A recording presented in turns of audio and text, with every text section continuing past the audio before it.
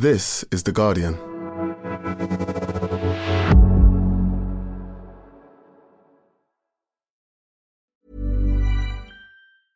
Finding your perfect home was hard, but thanks to Burrow, furnishing it has never been easier.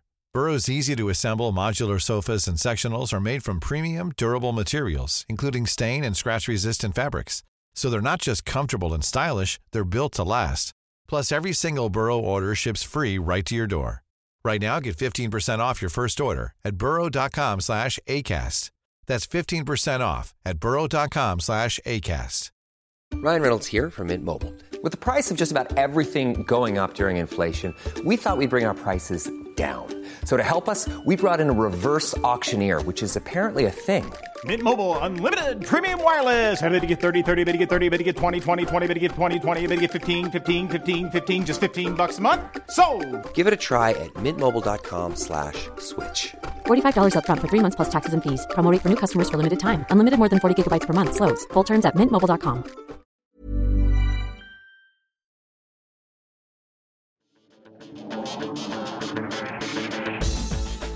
Hello and welcome to the Guardian Football Weekly. It's the Premier League preview special, alphabetical team-by-team guide across two podcasts as the greatest league in the world, TM, begins. Today then, Arsenal have bought well, but can they improve on last year? Aston Villa, dark horses for top four or now five. There's an all-new Bournemouth and an all-new Burnley with a not quite as new but presumably still good Brighton in between. Then Chelsea, Lord only knows what will happen there. Roy is still at Palace in 12th. And Everton, well, we all know what will happen there. Finally, for this pod, it's Fulham, a nice family club. And apologies to Brentford, who I missed from this intro the first time around. All that plus your questions, and that's today's Guardian Football Weekly.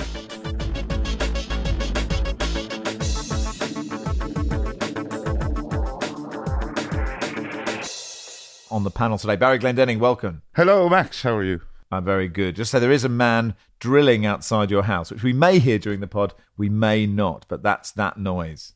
Yeah, I have relocated my podcasting nerve centre to the rear of the building in the hope that there's also a very good chance a large tree could fall through my living room window at some point during the podcast. So if I have to, well, there's not much I can do about it, Reece, so we'll just deal with it later. If you could do it at the moment that we discuss Arsenal's new signing Timber, that would actually work. That would work perfectly, wouldn't it? Lars Sivertson, hello. Yeah, hello. Continuing on the theme of timber, I am calling in from the Forest of Dean today, which is, lots of trees. A place of outstanding natural beauty, not a place of outstanding Wi-Fi connections. So we will see if I stay on the line throughout. That'll be exciting. Hello, Troy Townsend. Hello, Max. Nothing as exciting to report from me. Yes, that's all I'll say. So some admin. Fifth place could get Champions League, right? If the Premier League clubs provide one of the top two performances for a nation in this year's Champions League, Europa League and Conference League, the team finishing fifth will earn a Champions League spot in 5 of the past 6 seasons. 7 of the past 11, the Premier League would have merited that extra spot. Thank you to Jack, who says, hope you've all had a great summer. Looking forward to next season's predictions. Here's the pod predictions table for the back end of last season. Creditable work that he literally followed the predictions the whole way through. Barry and I were exactly the same because we are just linked at the hip, as he says, just above Wilson. Troy, you were rock bottom. Cheers. And Simon Burnton was top, so we're not including him today or tomorrow. Peter says, what's the name for this end of the season, as it's not the business end? Is this the leisure end, the pleasure end? That sounds quite sinister.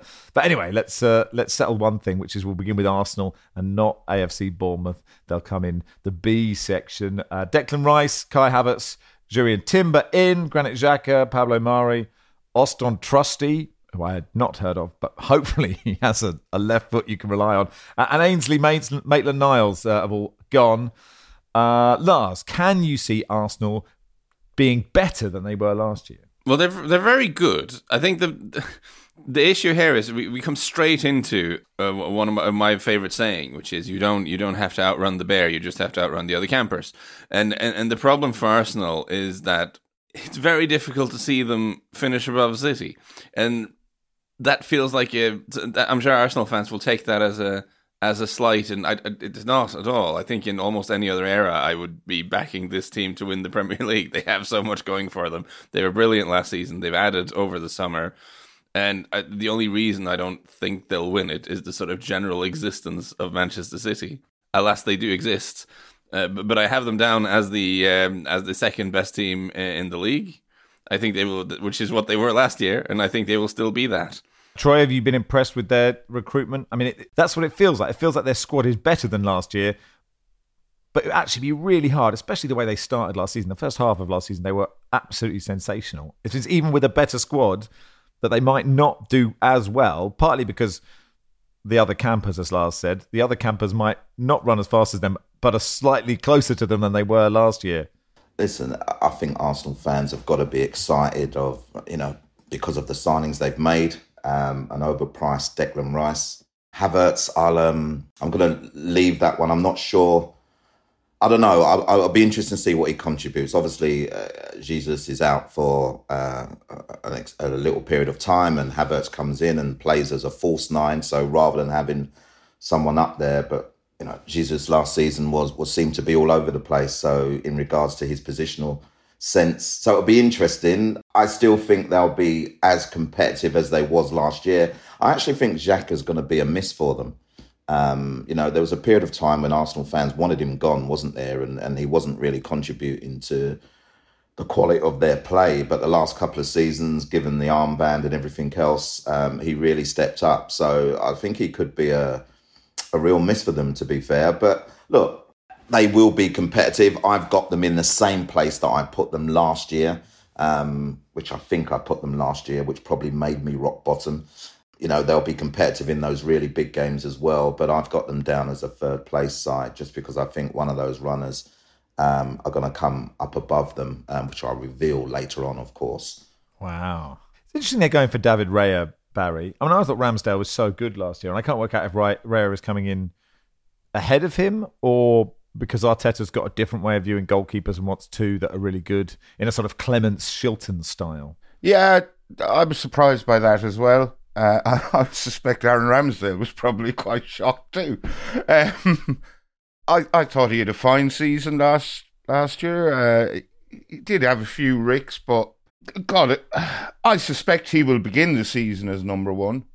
And I'd be pretty surprised if he didn't. And I must say it is a signing that has befuddled me slightly. I don't really understand the logic up behind it. Obviously, you can never have too many good players, but one of them is going to be dissatisfied and disgruntled, you'd imagine, because they won't be playing. Unless he does a Clemence Shilton and alternates, which seems unlikely. Have the other signings, Barry, befuddled you, or just are you fuddled with them? I'm not sure what the opposite of befuddled is. No, I'm fuddled. Declan Rice, I think, is hugely overpriced, but obviously you're worth whatever anyone is willing to pay for you. Jurrien Timber, people speak highly of him. I'm not going to claim to have seen much of him playing for Ajax because I don't watch the Eredivisie. Kai Havertz, like Troy, I'm a bit, we'll see. I'll be interested to see if they use Fabio Vieira more. William Saliba is back, obviously, that's big. And the thing with Arsenal, right, they've a 5-point deficit to make up. Can they make up that? Yeah, of course, because they dropped a lot of cheap points last season. The Liverpool, West Ham, Southampton games in particular. And they've quite a gentle introduction into this season. But I was looking at their fixtures, and I think it's mid-September to mid-October. They have Man United at home, Everton away. They can't beat Everton at Goodison Park. I think they've lost on their last 3 visits there. So, it doesn't look tricky on paper, but Arsenal have serious difficulties. Spurs at home, Bournemouth away, Manchester City at home, Chelsea away. We'll see what Arsenal are made of by the end of that, I suspect. How do you see, Lars, their midfield lining up? Is it sort of Rice, Ødegaard, Havertz in games where they think they'll dominate, and then Rice, Partey and Ødegaard when they have to actually do some defending? Yeah, I was looking forward to seeing the first version you proposed there. Though maybe that will also hinge on the sort of availability of Gabriel Jesus, because we saw him Havertz start up front in the Community Shield. I think that's a Yeah, that's a pretty good suggestion you've made, and I do like the fact that I sounded a bit. It's weird. I sounded a bit negative when you first came to me, but I'm actually not negative. I think they're a really, really good team. I just think if the question is, will they win? I'm not sure they can. I like the fact that they've gone quite big in the transfer market. They were willing to commit those massive funds to bring Declan Rice in. I'm more of a Kai Havertz believer than the rest of the panel, but that might be because I watched him before he went to Chelsea, and he was just a lot of fun for Leverkusen, and then he's been sort of part of a pretty chaotic period of Chelsea's recent history, been moved around positionally a little bit, so maybe Arteta has a better idea how to get the best out of him. I also have a slight bias towards sort of lanky and very technical players. That's always just aesthetically, I just like them. But I like the fact that Arsenal have gone quite big. They could have at the end of last season gone, well, we're great again, fantastic, but and just gone complacent there. But they kind of looked to build on that season. And the other thing is, they were able to keep pace with City for a very long time with one of the youngest squads in the league. And all of those young guys are a year older, and there's no reason at all to suggest they're going to be any worse. So there's so much positive stuff going for Arsenal going into the season. I'd be very excited if I was an Arsenal supporter. So I have them third, Barry. First. Wow. First. Champions. Yeah. You didn't have a positive thing to say about them a minute ago, and now they're first. yeah, I know. I thought it was quite positive. Look, the thing is, we're doing these. The window's still open. Julian Lopetegui left Wolves yesterday. West Ham might be about to lose Paqueta. It's hard to make predictions. I think they can make up a 5-point deficit for various reasons. I have them first. Lars? Second. Troy? Third. There we are. Okay. So can I just say, Max, bear in mind, if I said last year Liverpool to finish outside the top four, Chelsea 12th, you'd have had me committed. So, Well, I mean, that is the point. If I'd said, Leeds will probably bring in Big Sam for the last 4 games. Exactly. Aston Villa 7th. They brought in Moussa Diaby from Leverkusen for 51 million. Pau Torres in from Villarreal. Yuri Tielemans is coming from Leicester for nothing. Ashley Young's gone to Everton. Marvellous Nakamba to Luton. And Wesley to Stoke. Say it quietly around Jordan Jarrett Bryan, but it's an exciting time to be a Villa fan, Troy, isn't he? And they've signed well. They've got a brilliant manager. The sky's the limit. What is the limit? 5th is the limit. What's the limit? I'm excited for this Villa side. And like you've just noted there, Max, they've been very, very shrewd in the transfer market. And being very shrewd is what the manager does. And he's taken them to a level that I think is probably beyond the Villa fans' expectations to start with as he's come in. You wait to see where I've put them in the league this year, then there'll be a shock. But for me, I think they need to get some cover for Ollie Watkins, some good cover for Ollie Watkins. I think he'll score goals again, no doubt. But just in case, as the season goes on, he picks up an injury or it becomes a tiring season, I think if they could get a good backup player for him, I think they've got the perfect squad at the moment. And I'm quite excited to see them. Tielemans is... to get him on a free, and I know there were loads in for him, it's an outstanding signing. He hasn't got to move very far. He hasn't really, he hasn't got to do anything but perform in the way that he was performing during his good times at Leicester. And Pau Torres comes in and, again, a really good defender, and it will be interesting to see if it is Mings he matches up with or if he changes the style of play. But I'm excited for this Villa side. With that level of positivity, I'm expecting first at the end of this bit. Tell us about Moussa Diaby, Lars. Oh, he's very fast.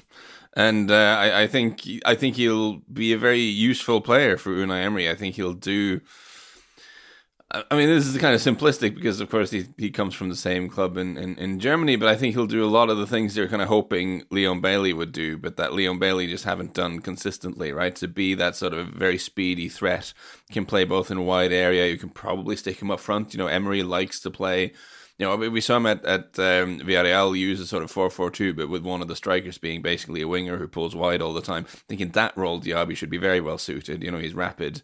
And I think he's someone who has the toolkit to make an impact in the Premier League.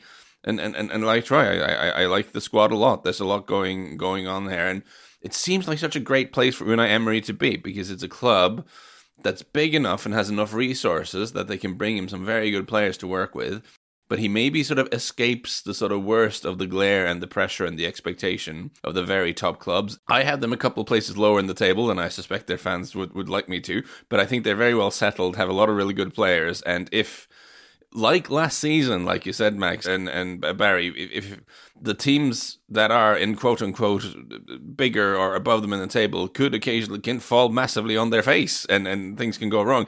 And if that happens, I think Villa are very, very well situated to kind of sneak in and grab a place higher in the table. And Barry in the Conference League, which you've got to say they've got a really good chance in. Yeah, obviously Unai Emery's pedigree in Europe is second to very few, if anyone, and I suspect that may affect their league position, and I don't think Villa fans will particularly care. I think they'll want to have a right good go at winning the Europa Conference League.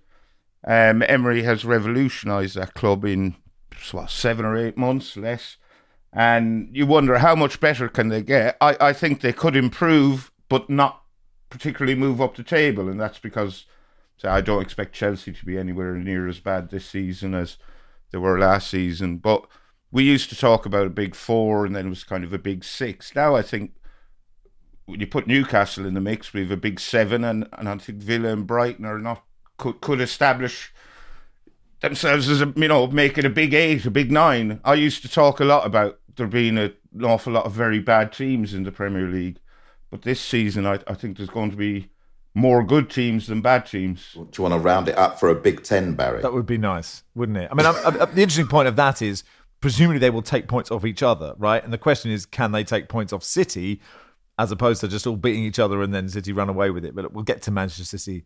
We'll get to City tomorrow. League positions. Troy. Fourth. Wow. Lars? Wow. Oh, my days. Well, so this is weird because I'm also very positive about them, but I have actually put them 8th, which is lower than they'll expect. How's that positive, Lars? because of what Barry just said. A lot of good teams. I think that I think they're really good, but I think there are teams that are even better. But if they fall over, then Villa will be there. It's the good teams, Barry. Yeah, I think they'll be better than last season, but I have them in the exact same spot, 7th. I have them 6th. Okay, then Bournemouth came 15th last year. Gary O'Neill did so well, they got rid of him. They brought in Andoni Iraola as manager. Also come in Justin Kluivert from Roma, Romain Favre from Lyon, Milos Kerkez from AZ Alkmaar, and Hamad Traore. Jefferson Lerma and Jack Stacey have gone. They've lots of players who I only really expect Lars to have heard of, and a manager who I think others may know about, but probably didn't know about until he was recruited, with all due respect to the rest of the panel. Lars, is this the all-new Tic-a-Tac of Bournemouth? Well, so Sid did a really good piece on Iraola this summer, and he seems like a really fun guy. I mean, there's a quote he apparently once said that as a coach, he prefers too much chaos to too much organization, which I think is amazing. That is what I want from a Bournemouth manager, or indeed just I'm much more excited about seeing their team this season than I was this time last season. If you look at the squad, I think after and Mr. Foley came in and bought the club, they seem to want to build sort of a youthful, attacking, vibrant team, and they brought in a coach who's done very, very well in Spain with Rayo Vallecano to do that. Like you say, you make jokes about the names being slightly unknown, but they're interesting characters. I mean, I think you should remember the fullback Kerkez from AZ from the West Ham games in the Conference League last season. He was very lively from fullback for AZ. I do worry. So this is inside of me, Max. I have a sort of a football romantic and a haggard old cynic, and they're just kind of fighting. Then they're punching each other constantly. That's kind of my internal process when I'm looking at these things. My concern is that trying to take Bournemouth, who did stay up, but were not amazing last season. I think on the sort of the expected goals models had them as one of the worst, if not the worst teams in the league. Trying to take that and make them into a sort of chaotic attacking fun machine, I think that's an incredibly difficult thing to do. And I think there are a lot of things that can go wrong if you try to do it. So I worry a little bit that it might not work for them, but I really hope it does, and I'm very much looking forward to watching the team. Any strong thoughts, Barry and Troy? Start with you, Troy. I kind of hear what Lars saying. I think they could be really hit and miss, and I suppose it's how much hit they are or how much miss they are. They want to create a new... That's a general guide for most of these teams. Yeah. Starting well, obviously, is massively important because, you know, you want the fans on their side. You want the new manager to have that bounce. You want the players to enjoy playing in the Premier League. But it also can be very difficult. So, listen, it's one of those where the expectation must be quite high because of the new manager and the type of players that he's bringing in. But the Premier League is unforgiving. So you're right, they didn't pull up many trees last year, although, you know, you still got to say that they did very well. But it's a competitive league. So I'll be interested to follow their progress. Would have been another good time for that tree to fall down. Troy said that, Baz. The only thing I would add is if you said to me now you are only allowed watch one Premier League team's games throughout the season, it would be Bournemouth. I'm very excited to see what they're like.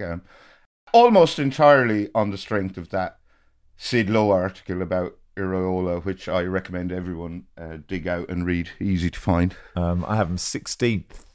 Troy? 14th. Lars? Yeah, with a heavy heart, I've sent them down. I put them in 18th, but it's one of those things I really hope I'm wrong about. Barry? 11th. Wow. All right. Oh, my days. That article, that Sid article is great, isn't it? That's really good. All right, that'll do for part one. Brentford starts part two.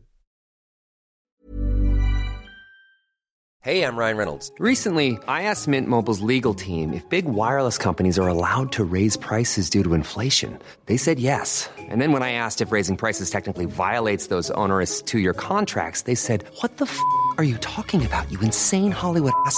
So to recap, we're cutting the price of Mint Unlimited from $30 a month to just $15 a month. Give it a try at mintmobile.com/switch. $45 up front for 3 months plus taxes and fees. Promo rate for new customers for limited time. Unlimited more than 40 gigabytes per month. Slows full terms at mintmobile.com. Finding your perfect home was hard, but thanks to Burrow, furnishing it has never been easier. Burrow's easy-to-assemble modular sofas and sectionals are made from premium, durable materials, including stain and scratch-resistant fabrics. So they're not just comfortable and stylish, they're built to last. Plus, every single Burrow order ships free right to your door. Right now, get 15% off your first order at burrow.com/ACAST. That's 15% off at burrow.com/ACAST.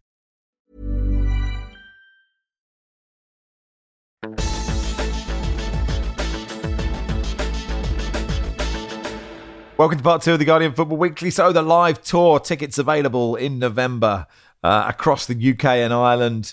London on the 13th, Bristol on the 14th, Manchester the 15th, the residency in Dublin 20th and 21st, Brighton on the 22nd. A host of your favourite Football Weekly regulars and me and Barry. Tickets on sale. Go to theguardian.com/FW Tour 23. I don't know how well tickets are selling, but if we start doing really long promos, you'll find out they're not going as well as we hoped they would. But presumably, very few tickets remaining. Brentford then came 9th last year. They brought in Nathan Collins from Wolves, Kevin Schade from Freiburg, and Mark Flecken, also from Freiburg. A double swoop. Lovely part of the world, Freiburg, if you're looking for a mini break. Pontus Jansson's gone to Malmo, and Mads Bistrup. Can't say I noticed him a lot last year, but he won't be seen in a Brentford shirt. Major talking point, Baz, is that Ivan Toney's unavailable until January, and that is, I mean, apart from, of course, Ethan Pinnock still being the mainstay, no Toney until January is big. Yeah, it's massive, obviously. I think his absence and the fact that Thomas Frank is one of, I think, several managers in the Premier League who would be coveted by other clubs. You know, quite a lot of these clubs we're previewing will not have the same manager at the end of the season as they do now. Maybe half, maybe more. And Thomas Frank will be, you know, can Brentford hold on to Thomas Frank? He seems happy enough there for the time being. As for Toney's absence, we don't have a huge amount to go on, but he missed the last 3 games of last season. And in those 3 games, Brentford scored 6 goals. They beat West Ham, they beat Spurs, and they beat Man City. That's not bad going without Ivan Toney. So they may well be all right. He's holding them back. Lars, your prescient thoughts on Brentford? I just acknowledging that I foolishly thought they would have like second season syndrome last year. So in acknowledgement of that, I'm going to say, listen, they're such a well-run club on and off the pitch in terms of how they go about their business. Thomas Frank has done a brilliant job. I'm sure they'll be completely fine. I've knocked them down a couple of places from last season just because they're missing Tony for so long. But another season of being totally fine in mid-table is a real achievement for Brentford, all things considered, and that's what I think they'll do. I have them 11th, Lars. 12. Crystal Palace always 12. Come on. Troy. 10th. Barry. 10th. All right, Brighton then came 6th last year. They brought in João Pedro from Watford, Bart Verbruggen from Anderlecht, Igor from Fiorentina, and James Milner from Liverpool, and Mohamed Dahoud from Dortmund, both on a free. Alexis McAllister's gone, as has Robert Sanchez. Moises Caicedo may or may not go. We don't know yet. So that is quite a lot of upheaval, Barry. But they've had upheaval before, and we've all gone, well, that means they'll struggle. But, do you think they'll be better than last year, but come lower than last year? I do, actually, yeah. I do.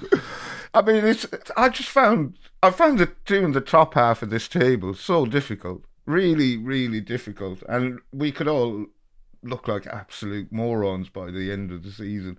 But the bottom half, not so much. That kind of did itself, really. But yeah, the top half. So, sorry. Look, as you say, Brighton have had upheaval in the past. They've always seemed to have contingency plans. They're like a good chess player. They're 5 or 6 moves ahead of everyone else.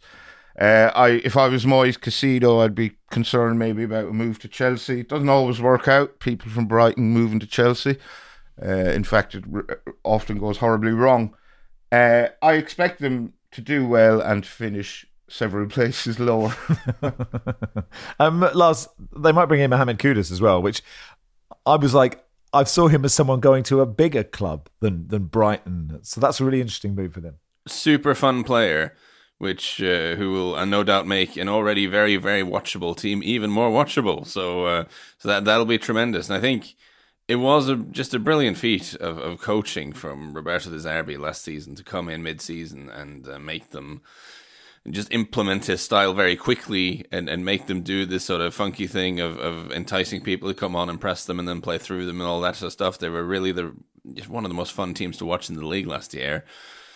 But without wanting to throw a wet blanket on it, I really enjoyed the Brighton story last season. But I went on to one of these websites where you can divide the season into segments by dates and sort of see what the results between these two dates were to find out what you know how to live. Yeah, what exactly? Well, some of us has to write preview material for the next season, Max. And it turns out, like, unless I've done something horribly wrong, during the period Roberto De Zerbi was in charge of the team last season, they were only 8th in the league. There were 7 teams that collected more points than them, and they conceded more goals than Leicester, which seems bad.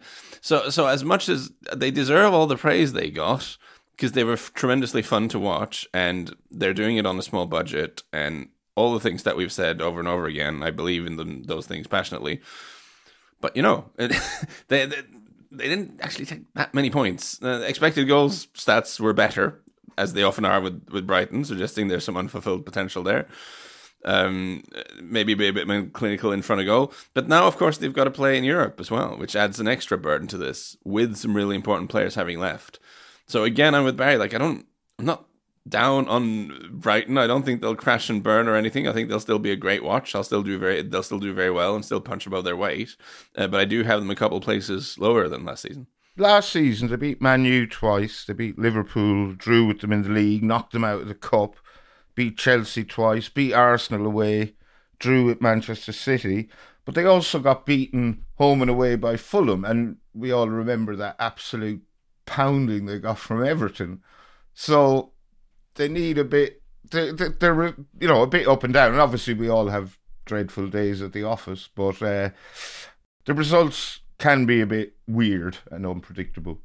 Barry said this about Thomas Frank. I think De Zerbi leaving is a risk factor here. I think if there are certain jobs around Europe, if they become available, he would be very, very high on their list. And let's say they wrestle a little bit with the added burden of Europe this autumn. Let's say De Zerbi is maybe frustrated that some of the big players left.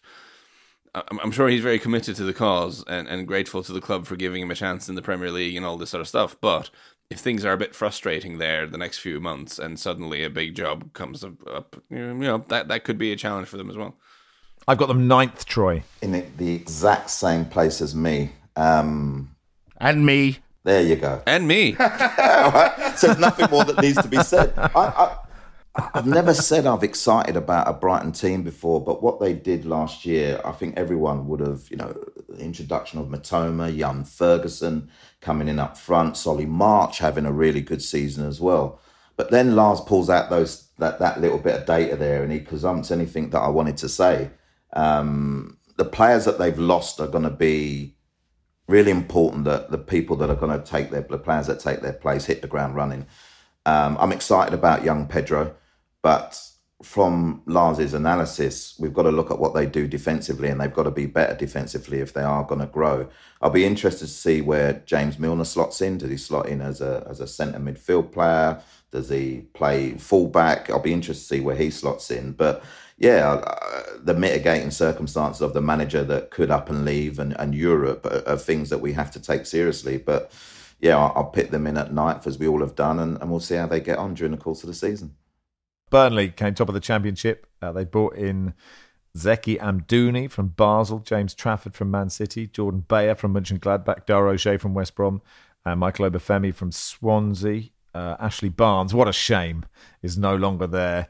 And Nathan Teller's gone back to Southampton, a significant player for them last year.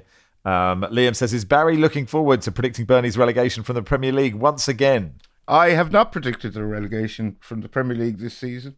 I think they'll do quite well. I hear there's a young, wet behind the ears whippersnapper named Andros Townsend training with them, possibly with a view to signing. That could rocket them into the Champions League places if they get him after his release from Everton for a crime he didn't commit.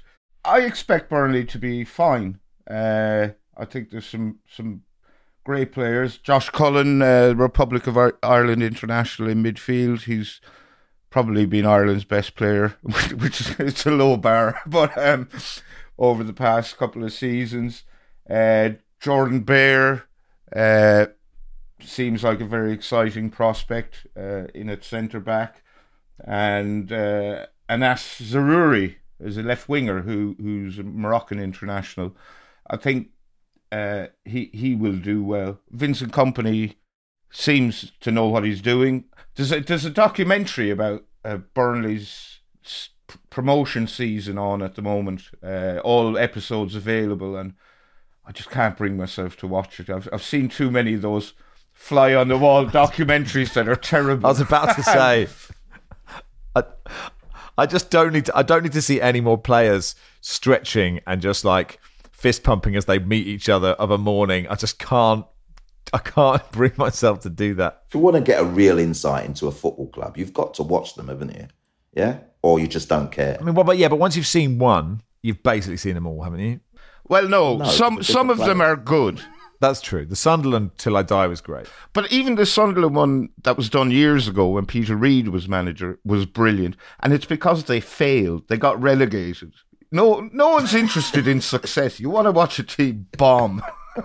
And even as a fan, now, albeit a sort of nominal fan, no one's interested in a PR exercise where the team does really well and wins lots of trophies. You want to see it's what starts out as a vanity project and then everything just falls apart. That's a documentary I want to watch. Yeah.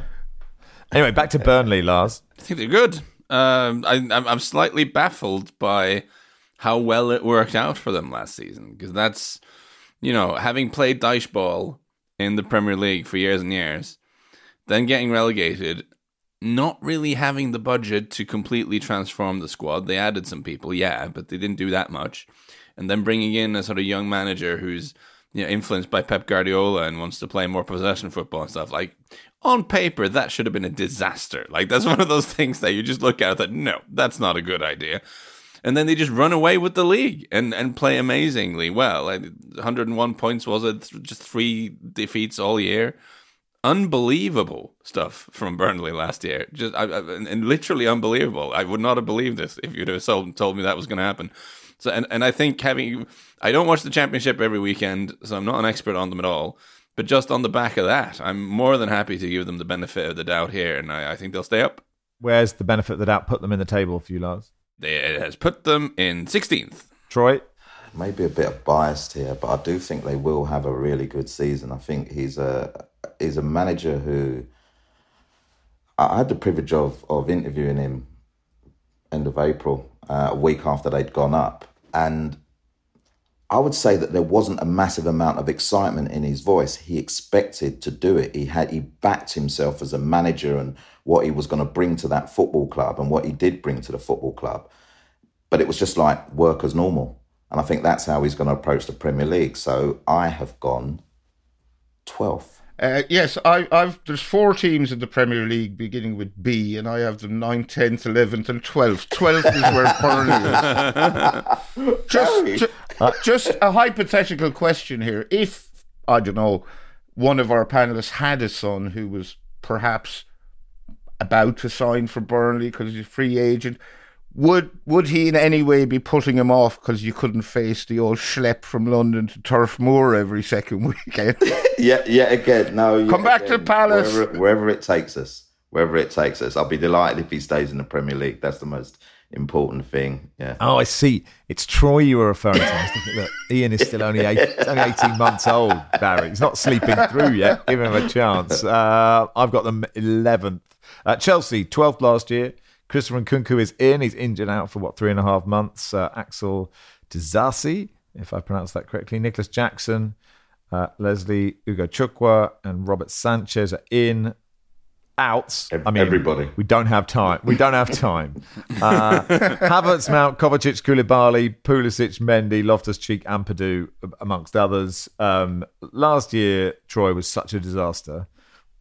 They haven't got Europe. They have got Pochettino. I think this is the hardest to predict what will happen. Of all the teams, I've absolutely no idea. I absolutely agree as well. Listen, that sold loan list is massive. Obviously, they needed to trim their squad. Someone has finally said, look, we need to get these out if we're going to get some in. I think they've made some very shrewd signings. I think there are potentially another free signings that they may make if the rumours are true. And I think they have to make those signings because at the moment, I think Poch has got an incredibly difficult job pulling this team together to make some kind of sense out of it for this season. Listen, yes, he's a great manager. He hasn't managed in the Prem for a few years. He's now taken over a mess.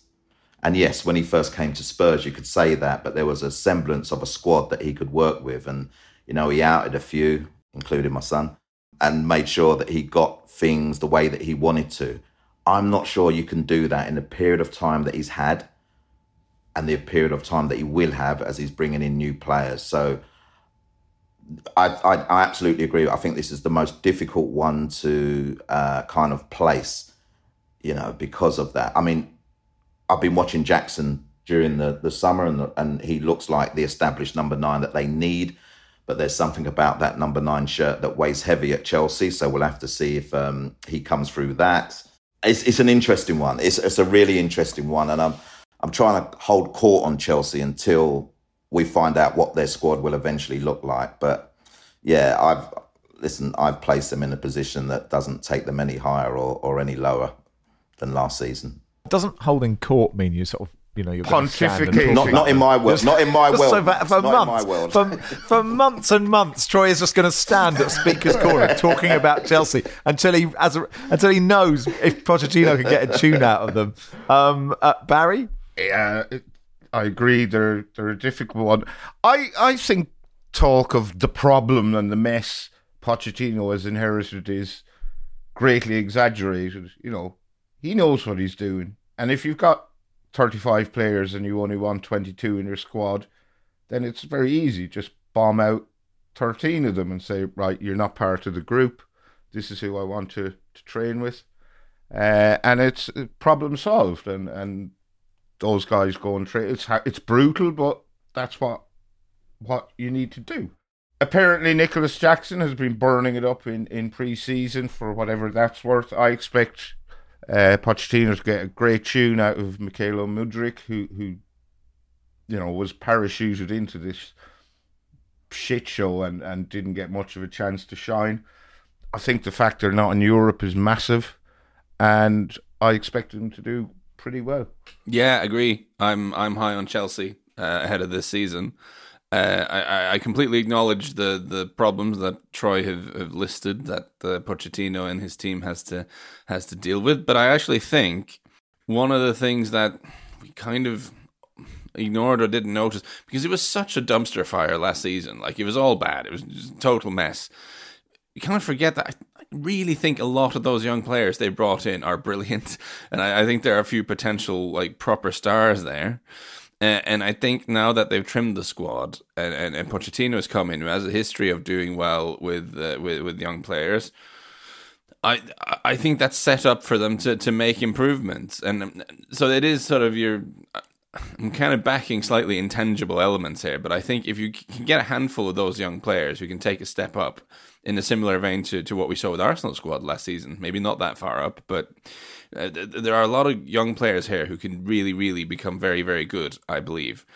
And I think Pochettino is a good man to lead them. I think not being in Europe, like Max Barry said, is a huge advantage. So I'm pretty positive on Chelsea, really. I just think if they, let's say they don't get the targets they want, particularly, they're obviously looking at their centre midfield and go, they need to bulk their centre midfield up because it's now paper thin. If they don't get those targets, then what do they turn to? You know, so it's almost like you kind of, if they get the players that they want, and I think it's well publicised, the players that they want, I can see them actually, like I said, with all the no European football, etc., and a manager who understands how to gel and put squads together. But if they don't get those targets, I just worry that they've not got, how crazy is this, that they've not got a big enough squad to now compete. So, yeah, they're a roll of the dice for me, Chelsea. They're just an absolute roll of the dice. And I suppose we'll know more in the first month or 6 weeks. I rolled the dice and got 7, which is hard, but that's where I'm putting them. 7th, Barry. I rolled the dice and got 4. Wow. Lars? I thought I was going to... Good Lord. I've got them 5th, and I thought that was going to be higher than people, but 4, wow. And Troy, you had them 6th, did you? 8 for me. 8th. All right. Well, that'll do for part 2. Part 3, we'll do Crystal Palace to Fulham. Every fan knows the right player in the right position can be a game changer. Put LifeLock between your identity and identity thieves to monitor and alert you to threats you could miss. Plus, with a U.S.-based restoration specialist on your team, you won't have to face drained accounts, fraudulent loans, or other losses from identity theft alone. All backed by the LifeLock $1 Million Protection Package. Change the game on identity theft. Save up to 25% your first year at LifeLock.com/aware.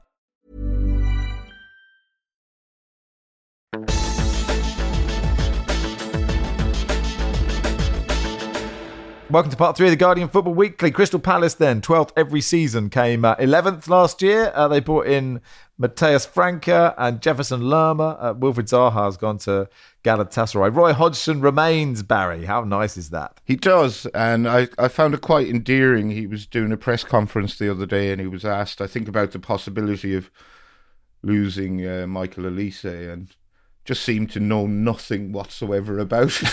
You know? Apparently Chelsea are after him. I think Palace will probably be fine, but as we record, they could still lose Olise, they could lose Joachim Anderson, they could lose Czech Decore, and they could lose Mark Gahey. They could lose some, one, none, or all of those players, and that, I suspect, will have a massive, massive bearing on how they do this season. Odsonne Edouard still has yet to convince. I don't know, is it 2-3 years since he moved from Celtic? Still not convinced by him. I have to say, Jordan Ayew slightly changed my opinion of him with his performances, I think in the second half of last season. I always thought he was just garbage, but I've started to see what he brings to the Palace party. And I think it remains to be seen whether it was the right decision to give Hodgson a deal for this season. I suspect he won't be there by the end of the season. I think he may get sacked or leave. But I think they'll be okay. I think they'll be fine. I'm just not sure where their goals are going to come from. And I don't think the loss of Wilf Zaha is that big a deal. He's been a great servant for Palace, but they have a couple of pretenders who are ready to step up to his position as talisman, Eze, obviously, and Elise if he stays. I think Palace might have problems this season. I agree with Barry. Where do their goals come from? Because none of those three players, you include Ayew in that, Mateta and Edouard, score goals in abundance. They've lost... They could lose Michael Elise's creativity with the rumours again. Chelsea, Man City. Apparently they're not happy with Chelsea in the way that they've approached, but he's injured anyway, so he doesn't start the season. You have to say they'll miss Wilf's contribution to goal scoring because, again, the last few seasons he's upped his levels there and someone needs to come in and replace those goals. I worry for them at the back because, again, as Barry has identified, he's really done his homework. A couple of those could go. And again, if they get certain bids for Anderson or Gueye, they go, who do they replace them with? Because there's nothing readily available within the club to replace those two centre-backs.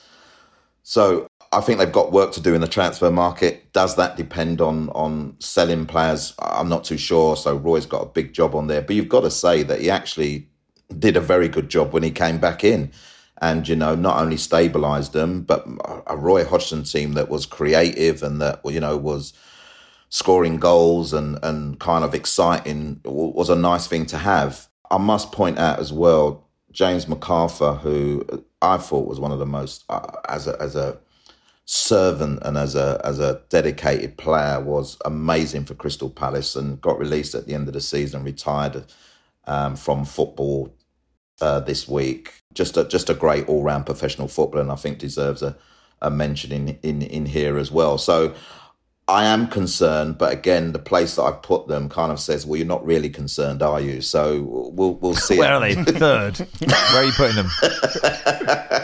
You're taking the mick out of me, but you're accepting fourth for Chelsea. I just can't believe it.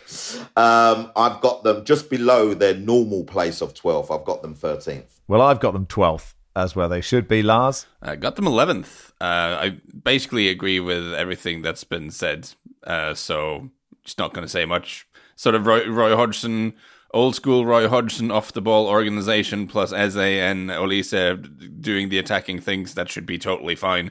If they lose either Eze or Olise, I worry about them creativity wise, but should be fine. Everton then, 17th last year. They brought in Ashley Young and Arnaut Danjuma at the second attempt. Moise Keane, Ellis Sims, Yerry Mina and of course Andros Townsend aren't there.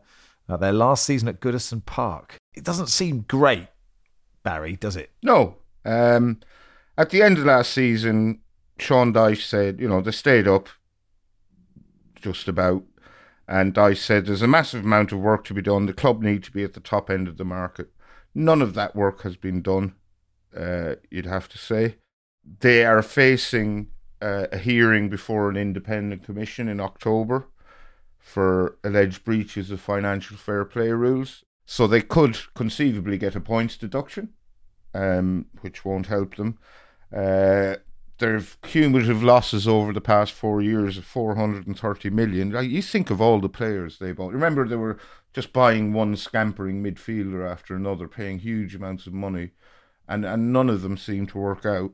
So even if they do get transfers done, and with the greatest respect to Ashley Young, he's getting on a bit now. Arnaud Danjuma. He's only 38, Barry. What are you talking about? He's only 38. Arnaud Danjuma was supposed to go there in January and then did a last-second U-turn and went to Spurs instead. So he's clearly not really enamoured with being at Everton. I'd be interested to see what kind of reception he gets. Seamus Coleman, who I won't hear a bad word said about, but when he recovers from injury, he's probably still going to be first choice right back. Crikey. Sounds like you just said a bad word about Seamus Coleman. Well, he's old, he's old. He's been there for 17 years or something. He's the James MacArthur or the Joel Ward of Everton. Now, the one little joker they have, can they, or will they even try to, when he recovers from injury, get a tune out of Dele Alli? That could be interesting. Lars, is this the year of Neil Mopai? Oh wow! I think I've given up on that one. You know, I was a Mopai believer for a while, but not sure about that. I mean, he runs a lot. That's good. And he's very annoying to play against, which I think is an underrated thing in football. But just a lot of negativity around Everton. I get that. I don't necessarily disagree, but again, me having run wild with this feature of looking at league tables from various dates to other dates. Like after Dyche took over, they picked up, by my reckoning, 21 points in 18 games, which over a full season puts them at 44 points, which is fine. Keeps them up. Last season would have actually put them 12th. So if Dyche just kind of cracks on and does what he does, I'd back them to stay up. Now, bigger picture, as you guys have alluded to, the picture for Everton is not great. The financial situation, not ideal. But I think for now, they just need to survive. And I think with Dyche in charge, you'd expect them to do that. Yeah, I think Dyche is the key there, isn't he? I mean, I have them 15th purely because of Sean Dyche. You know, they've got a sort of tireless midfield, which will run a lot and might be nice to play against. And if they can get Goodison, especially the last season of Goodison, I mean, Troy, you know the fans better than the rest of us, but if they can just sort of get that vibe, then I think they'll be okay. Can I just say the key, yes, is the manager, but the key is keeping Dominic Calvert-Lewin fit and him trusting his body. If he's fit, they're a different beast altogether. And with Danjuma coming in as well, I can see them actually dovetailing very well. If he's not fit, they have a problem with scoring goals again. And that is a bit, I mean, you mentioned Neil Mopai and, spending £15 million on someone that doesn't score goals is not a good fit for Everton at the moment. And yes, he does run around a lot. Yes, he does create a little bit of havoc, but they don't need that. They need goals. And Dominic Calvert-Lewin is that one person who should be able to provide them with enough goals to give them the safety that they need. But there's conversations about a couple of their players as well. Apparently they're leading the Maguire bid, but West Ham have just had are in for him as well. Onana could potentially be going. I think that would be a very bad move for them, in regards to who they replace him with. Dwight McNeil had a really good season last season. I think with the optimism of maybe having a settled front three, and like you said, that kind of workaholic midfield, I think that's what Dyche will base his kind of whole structure on. But if something happens and Calvert-Lewin spends as much time out as he had in the last 2 years, then there's a massive problem for Everton there. Massive problem. I was just going to say, just Mopai. I mean, you could pick me to play for Everton. I'd run around and create havoc. I think you'd run less. You want me in the side? No. For how long would you run around? I'd give it a good 3 minutes, Troy. I've been doing a lot of walking the past week or two, so I could walk. I could certainly stroll around for the full 90. Right, I've got him 15th. Lars, where have you got him? 14th. Barry? Relegated, 18th. Troy? 16th. All right, let's do Fulham then. Came 10th last year. They brought in Calvin Bassey from Ajax, former Rangers man, and Raul Jimenez from Wolves. Joe Bryan and Shane Duffy have gone. Mitrovic seems to want to go to Saudi. Willian signed a new deal, but wants to go to Saudi. Marco Silva doesn't want to go to Saudi Arabia. It doesn't. I mean, I put them 10th, but that's because I wasn't thinking. It looks like it might not be a great year for them, Barry. Yeah, I think they'll be okay, but they're sort of towards the bottom of my table, and their okayness will almost certainly be down to the fact that there'll be quite a few teams that are worse than them. I'm not expecting much from them. I think signing Raul Jimenez is a huge gamble because, as good as he used to be, let's face it, he has not been half the player he was since he had that awful head injury, and it's not a huge surprise, but that's a big gamble. If they can get him firing, that could be huge. I mean, a sulking Mitrovic, if he stays, is not much of a Mitrovic, and even if he leaves during his ban last season, I think they lost 4-1-4, so that's they can cope without him. They scored 13 goals during his ban. Can they keep hold of Palina? He's highly sought after. He's a brilliant player. He's a great find for them. He's out with a shoulder injury at the moment, so he'll miss the start of the season, whichever club he's at. And up front, they have a great prospect in Jay Stansfield, although I meant to check, has he gone on loan anywhere yet? He was on loan at Exeter last season and did really well. He's only a kid, so will he get to step up, or will he get the chance to step up? I don't know, but I suspect Fulham will be okay. Troy, Lars, I want a minute of thoughts on Fulham, and then that is our work done. Troy. Personally, I think Mitrovic will be a massive loss because despite what they did when he was out, his consistency of goals over the last 2 seasons is something that's very difficult to replace, and Jimenez, as Barry has quite rightly stated, has not been the same player. There are a couple of people that they want to get, and I know Damari Gray is one of them. There was talk of Callum Hudson-Odoi, although that's gone quiet now. I do think they'll be all right, but I agree with Barry about what's below them is probably worse than what they are.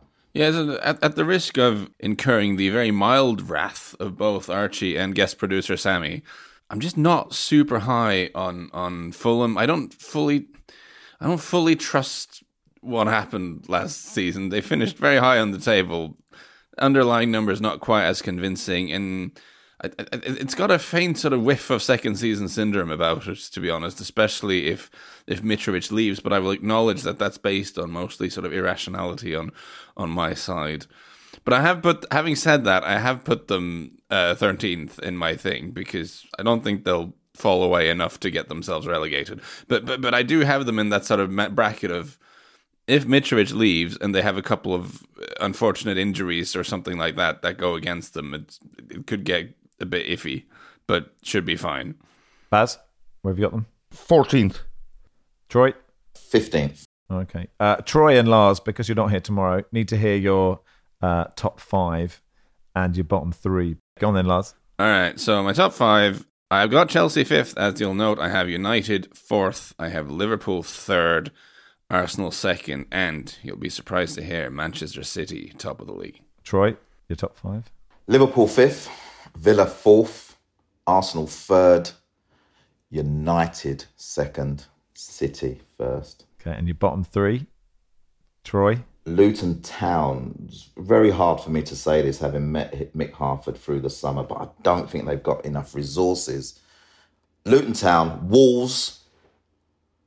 But now they're going to have a new manager. Are they going to give them a little bit of money that they don't have, that they weren't prepared to give the previous? And Sheffield United. So Sheffield United 18th, Wolves 19th, Luton 20th. Lars? Well, now, I've stuck Sheffield United bottom because it seems a bit bad that they're kind of losing their top scorer from last season and Sander Berge now leaving and not a lot coming in and that whole thing. So I'm not sure about that. I've put Wolves 19th.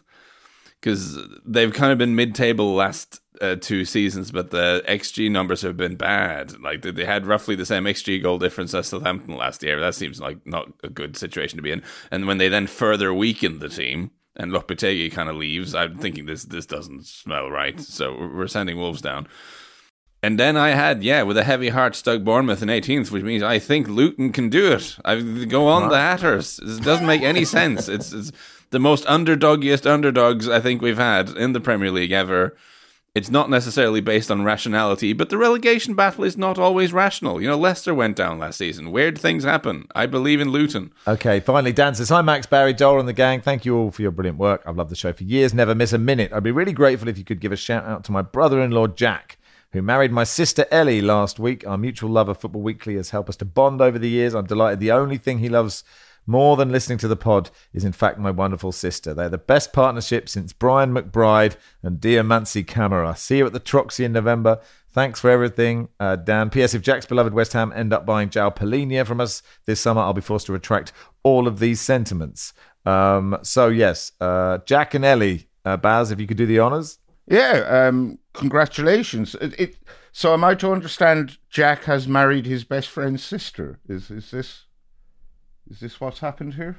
Well, I think they've become friends since, and they've used Football Weekly as a way as bonding. Yeah. All right. Well, anyway, I wish Jack and Ellie every happiness in a world where I believe more than half of marriages that take place end in divorce or separation.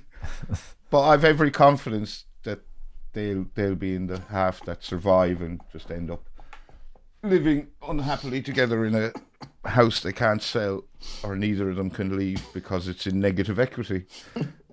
Or maybe just for the sake of the kids. But anyway, good luck, Jack and Ellie. I'm just bitter and twisted because I'm going to die alone, and that's why I can never bring myself to wish anyone else happiness. Wish you all the best in a long and happy and healthy life to both of you. Thanks, Dan, for getting in touch. That'll do for today. Thank you, Troy. Thanks, Max. Great to be back. Thanks, Lars. Thank you, Max. Thank you, Barry. Thank you. Mark Langdon, Jonathan Wilson join us tomorrow to do Liverpool to Wolves. Football Weekly was produced by Joel Grove. Our executive producer is Danielle Stevens.